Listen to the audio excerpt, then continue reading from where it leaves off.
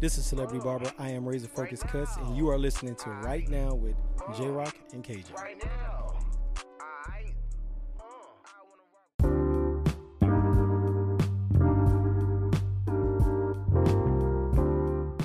You know, I've had a few successes recently, but it doesn't come with a bunch of failures.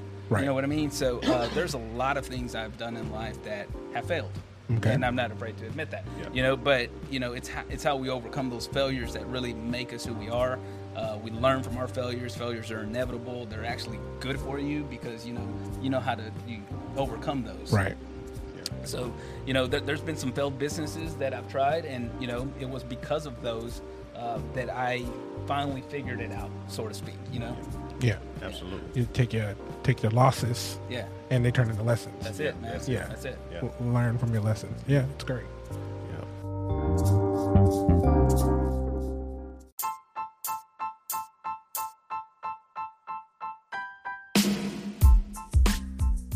Thank you for tuning in to this episode of Right Now with J-Rock and KJ. Be sure to like us, follow, and subscribe on Instagram, Facebook, and YouTube. And also take a moment to go back and listen to some episodes that you may have missed.